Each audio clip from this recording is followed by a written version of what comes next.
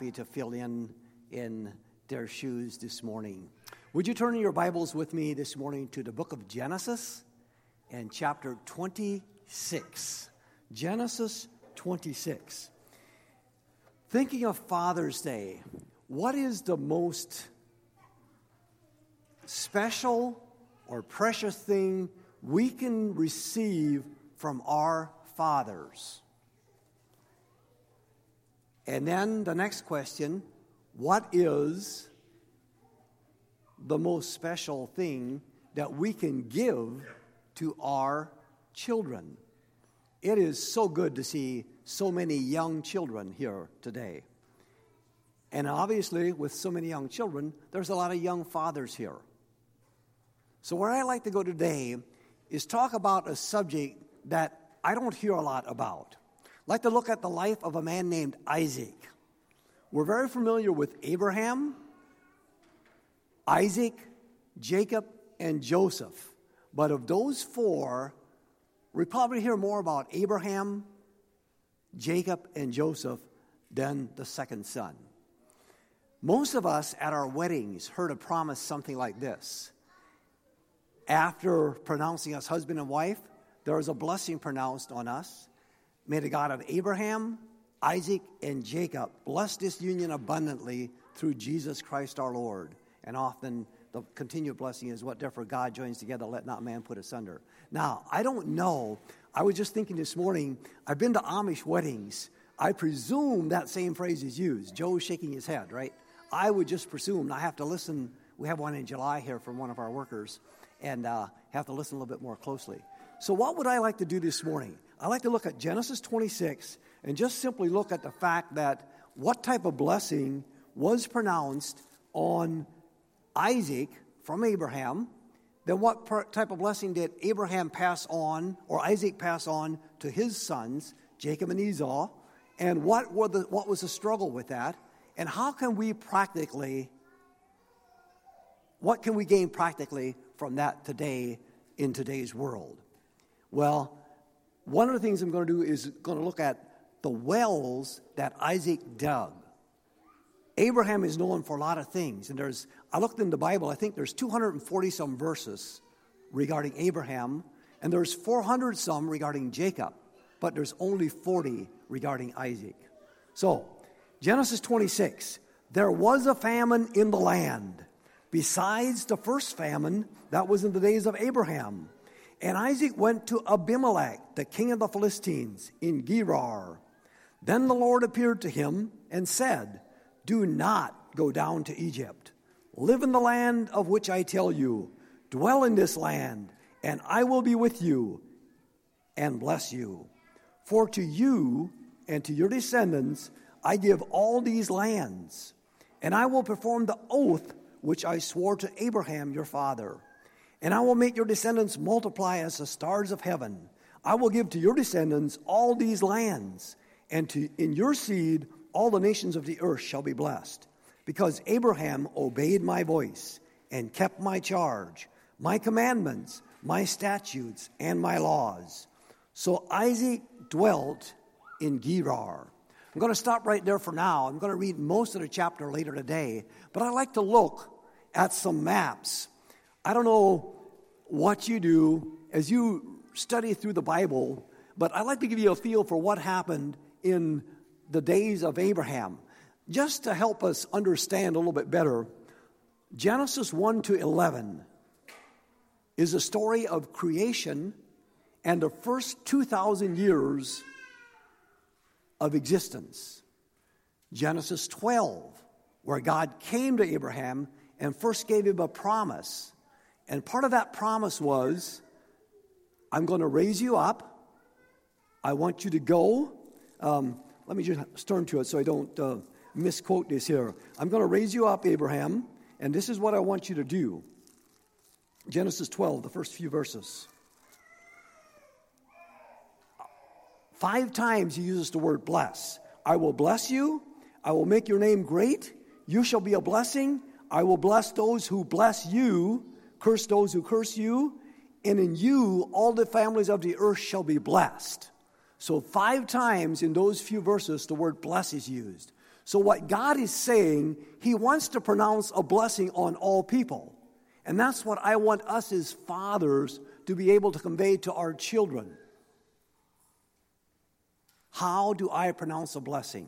So I talked about the first 11 chapters, the first 2,000 years of creation and of the earth. 6,000 years ago, the first 2,000 years consisted of that period of time. So from Genesis 12 all the way to the end of the Old Testament, the end of Malachi, is the next 2,000 years. And then in a period of maybe 50, about 100 years, the New Testament was written. So for 1,900 years, the Bible, the inspired Word of God, is complete, is final. So here was Abraham living in the land of Ur. He was an idolater, just like most of the people were around him. But what's interesting about Abraham is he came on the scene about the year 2000, but his life crossed with Shem's life. They intersected. The same way that, sometimes, how do we know that the Bible is the inspired Word of God? I'm just going to go into a little history items before we get into Isaac's life. If we study Genesis 6 and 7, where it gives the ages of people, and we do some calculations, and we follow along with a book like Halley's Handbook like that, we'll see that Noah's life overlapped with, his grandfather was Methuselah, and Methuselah's life overlapped with Adam's son Seth. So Adam's son was able to communicate during the building of the ark to Noah and his 3 sons the stories of what happened in Adam's life and in the early days of life. As we think of people living 900 years, that's how we know that those stories can be accurate, because of the overlap in time. Sometimes we forget, because the average man's life today is 70, 80, 90, how those lives overlapped and how much of those stories were communicated directly from one generation of the patriarchs to the next. So Adam, or his son Seth's life, overlapped. So here we look at Abraham living in Ur, traveled about 500 miles north and west up to Haran. When he was up here, his father Terah passed away. And at his passing, God came to him again and told him, now I want you to leave this land and travel 400 to 500 miles south again to the land of Canaan. And the reason I want you to take a look at this specific slide and of what the world looked like.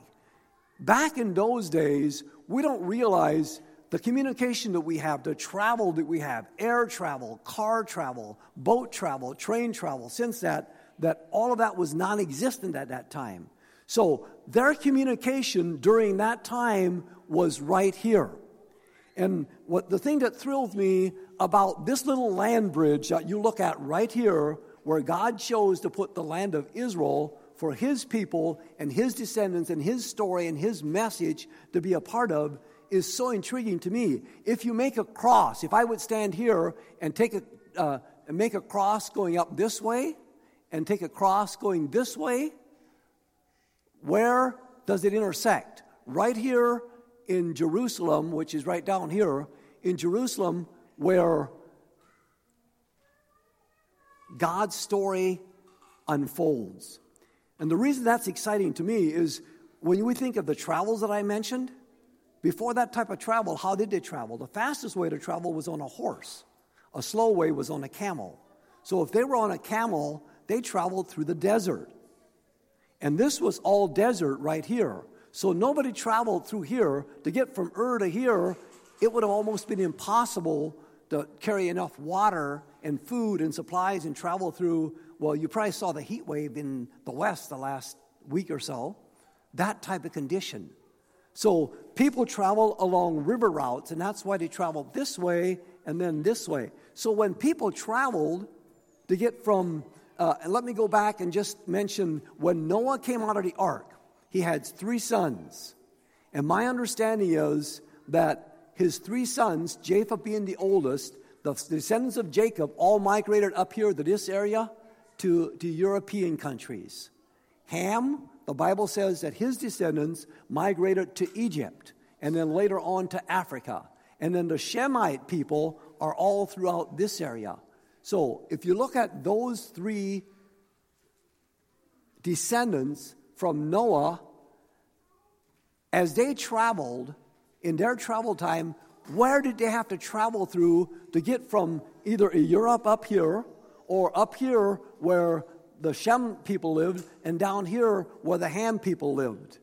They had to travel through this little land bridge. And the interesting thing is, this little land bridge is about 25, if you look at it from that perspective, this little land bridge called Israel is about 25, 30 miles by the Sea of Galilee to the Mediterranean Sea. Down here by the Dead Sea where Jerusalem is, it's probably more like 40 miles over to the Mediterranean Sea.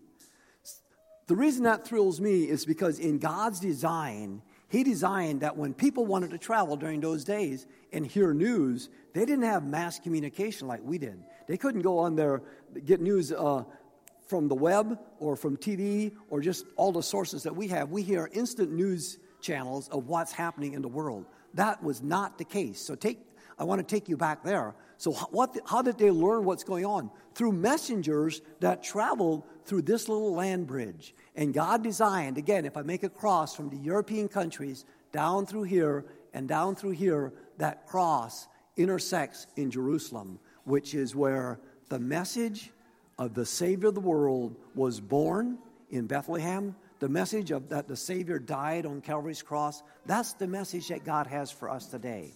So, where do we go with what we have and what we're looking at today in the life of Isaac? I just wanted to do that for a background. We looked at Genesis 26, and I told you that this is the only chapter that there's a lot recorded that the whole chapter has to do with Isaac. From Genesis 12 through 50, most of that story has to do with Abraham, Isaac, Jacob, and Joseph. But just one chapter in that has to do with Isaac. So my goal today is, if I think back of Hebrews 11, the Bible says there's 10 men that are mentioned specifically, that there's verses shared about, but then there's 6 more. So a total of 16 men, but there's 2 men that it speaks about a blessing. Isaac is one of them. Isaac blessed both his sons, Jacob and Esau, as he thought about the future. That's what it says in Scripture in Hebrews 11. So I'm going to read the rest of Genesis 26, starting in verse 7, and read most of it there. So follow along, and then we'd like to go back and draw some practical points from that. And the men of the place asked about his wife, and he said, "She is my sister." For he was afraid to say, "She's my wife," because he thought, "Lest the men of the place kill me for Rebekah, because she's beautiful to behold." Now it came to pass, when he had been there a long time, that Abimelech, king of the Philistines, looked through a window and saw, and there was Isaac, showing endearment to Rebekah, his wife. Then Abimelech called Isaac and said, "Quite obviously she's your wife. So how could you say, 'She's my sister'?" Isaac said to him, "Because I said, 'Lest I die on account of her.'" And Abimelech said, "What is this you have done to us? One of the people might soon have lain in with your wife, and you would have brought guilt on us." So Abimelech charged all his people, saying, "He who touches the man or his wife shall surely be put to death." Then Isaac sowed in that land and reaped in the same year 100-fold, and the Lord blessed him. The man began to prosper, continued prospering until he became very prosperous. For he had possession of the flocks and a possession of the herds and a great number of servants. So the Philistines envied him. Now the Philistines had stopped up all the wells which his father's servant had dug in the days of Abraham his father, and they had filled them with earth. And Abimelech said to Isaac, "Go away from us, for you are much mightier than we." Then Isaac departed from there and pitched his tent in the valley of Gerar and dwelt there. And Isaac dug again the wells of water which they had dug in the days of Abraham his father. For the Philistines had stopped them after the death of Abraham. He called them by the names which their father had called them. And Isaac's servants dug in the valley and found a well of running water there. But the herdsmen of Gerar quarreled with Isaac's herdsmen, saying, the water is ours. So he called the name of the well Esek, because they quarreled with him. Then they dug another well, and they quarreled over that one also. So he called its name Sitnah. And he moved from there and dug again another well, and they did not quarrel over it. So he called its name Rehoboth, because he said, for now the Lord has made room for us, and we shall be fruitful in the land. Then he went up from there to Beersheba, and the Lord appeared to him the same night and said, I am the God of your father Abraham. Do not fear, for I am with you, and I will bless you and multiply your descendants for my servant Abraham's sake. So he built an altar and called on the name of the Lord and pitched his tent there, and there Isaac's servants dug a well. I think we'll stop reading there for right now. So where do we want to go today? What do we want to get out of this? Again, Isaac was a well digger. I'm not sure, have any of you ever heard the song, Pick Up Your Shovel and Dig Another Well, about Isaac? It's an old song. I heard it 30, 40 years ago. I haven't heard it for many years. But is that a familiar song to any of you? Have you heard a song like that? Well, I guess that kind of dates me where I'm at in the songs that I heard back in my time, the songs that we're singing. A song about how Isaac was a well digger and he had the philosophy to pick up his shovel and dig another well. What do these wells mean in our life today? What can we learn from them? Well, as we look at Isaac, his life was overshadowed by a very powerful leader and a father, Abraham.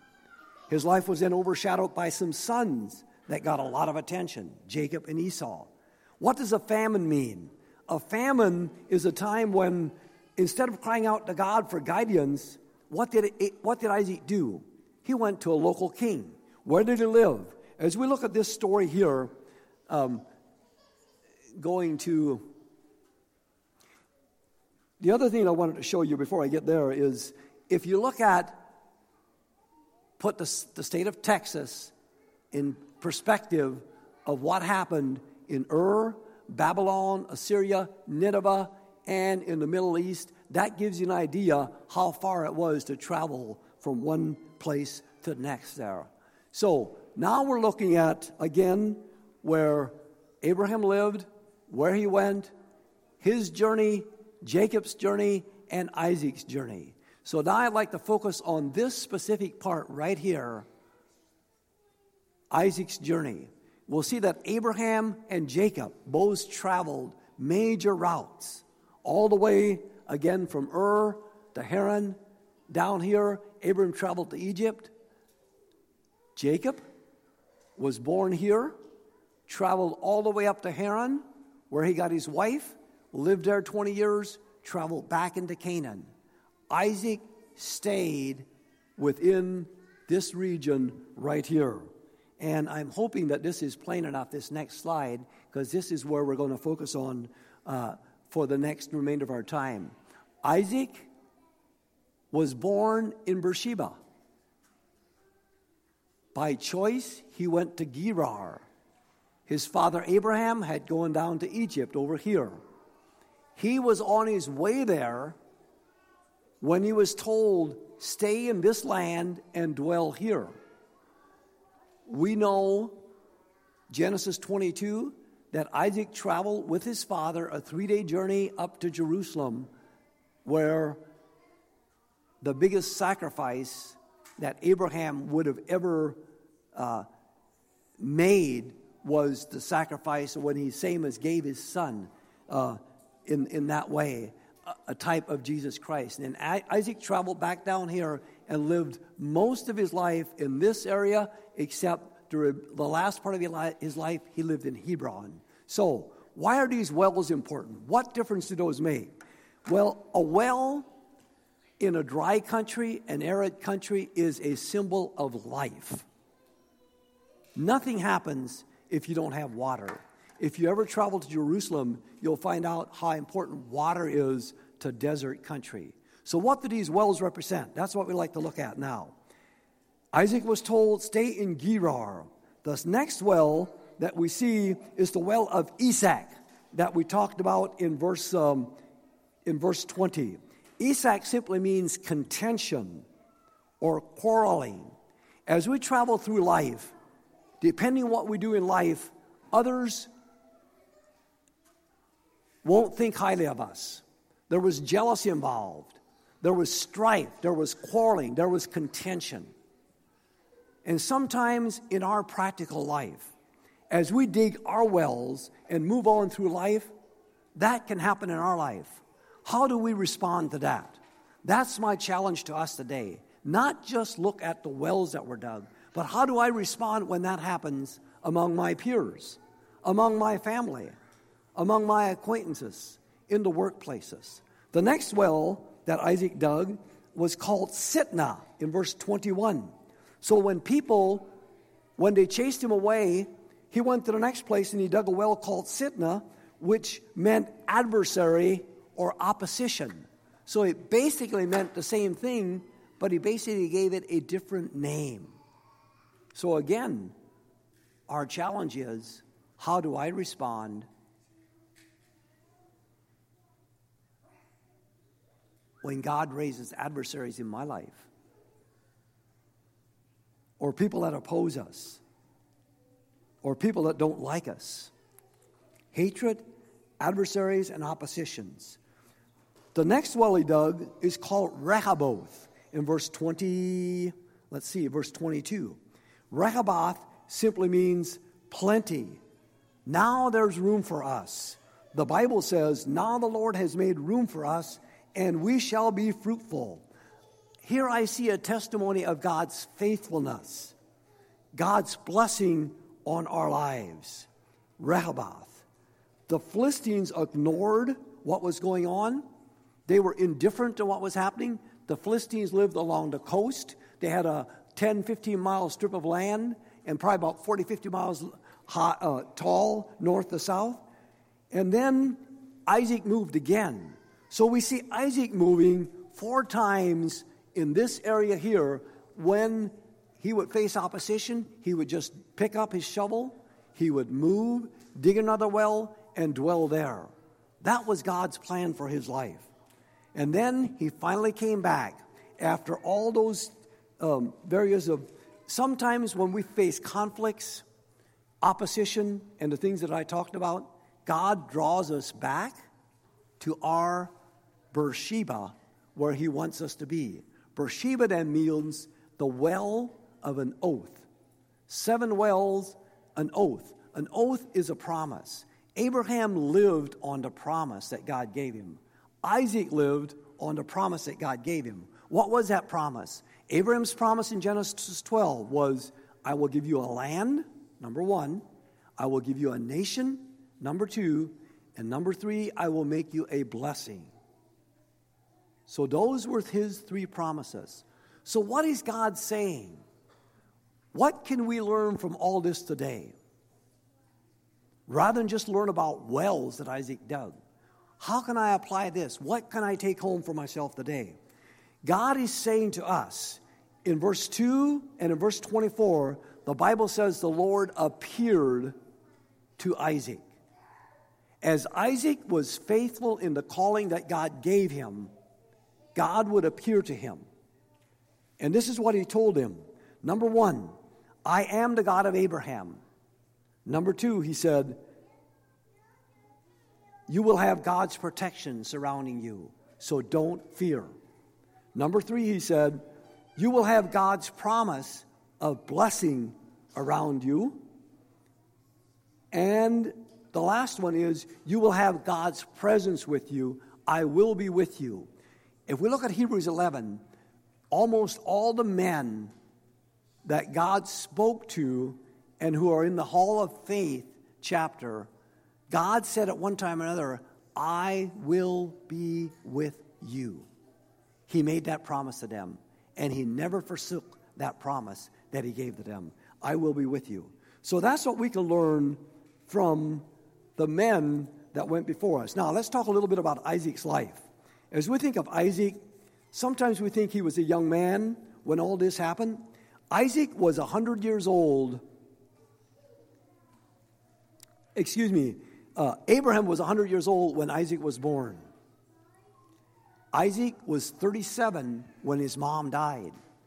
Just before his mom died is when the Bible tells us that he made that trek in Genesis 22 to Mount Moriah. I've heard people say Isaac was probably a teenager. Was he? What do you think?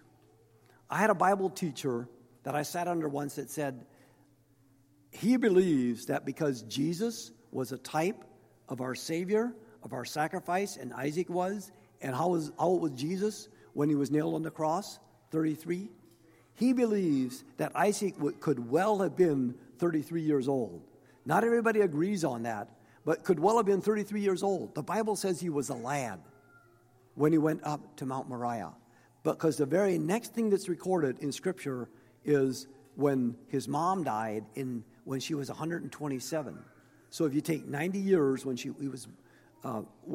Isaac was born, and she was 127 when she died, Isaac would have been 37 years old when she died, which was the very next recorded incident after his sacrifice.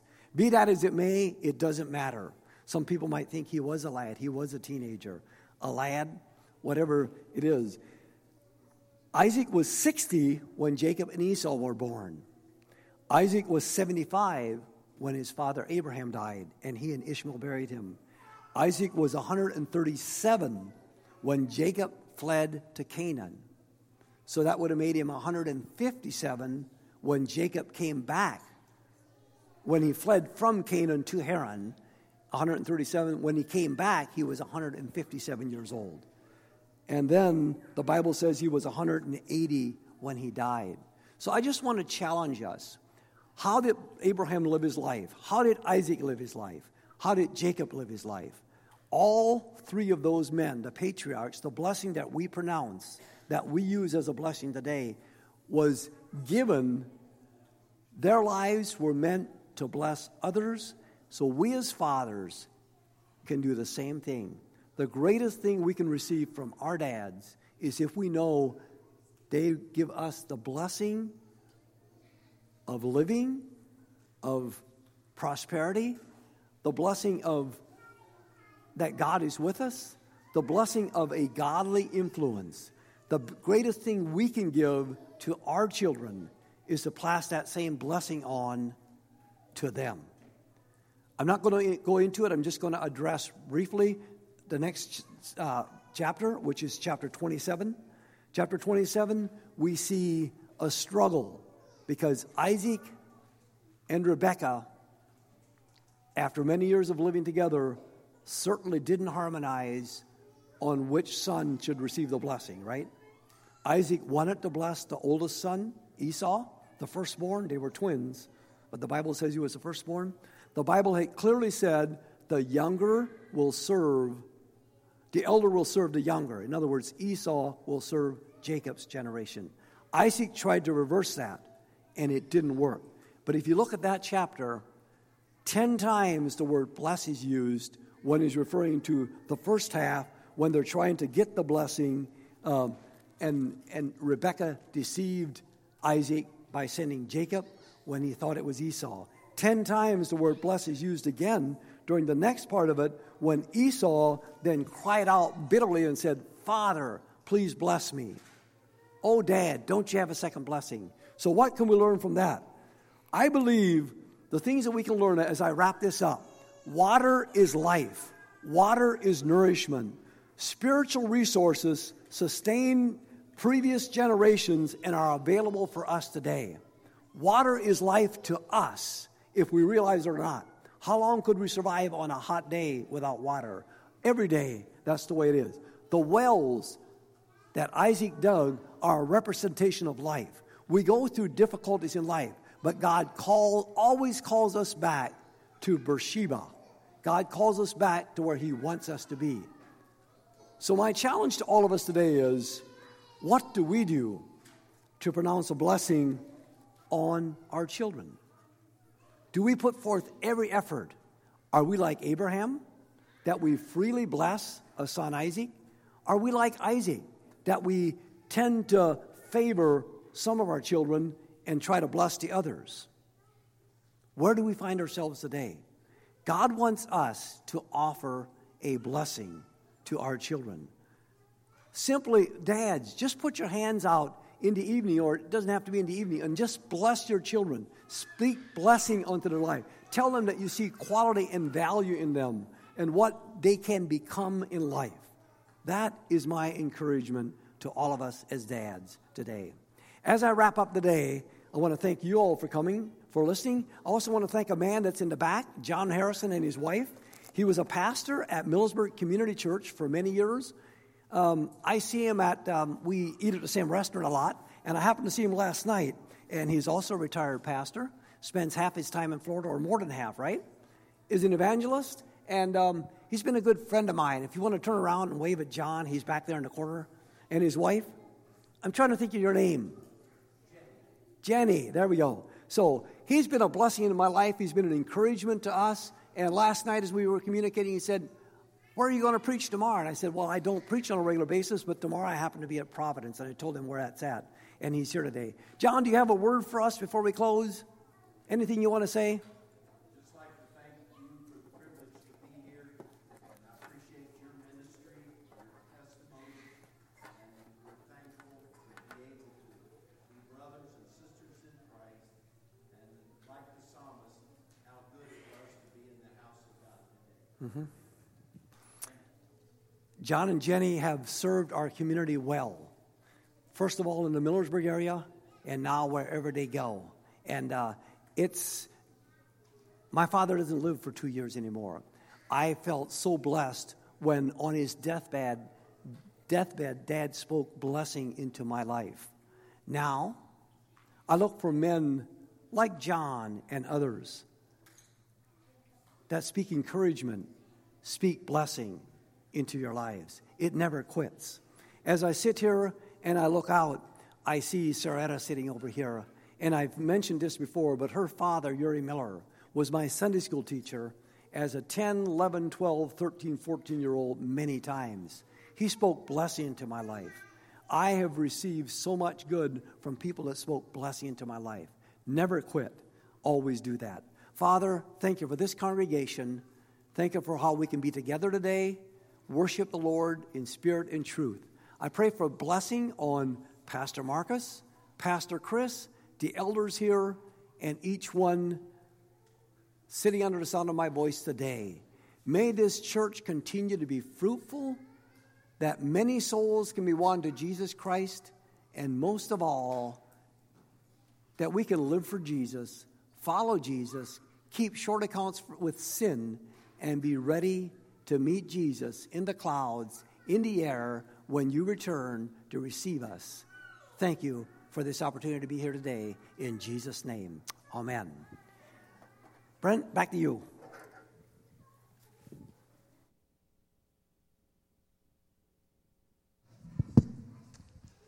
Thank you, Dennis. Thanks for coming, sharing from Scripture. Just, again, showing your passion for Scripture, for the Word of God.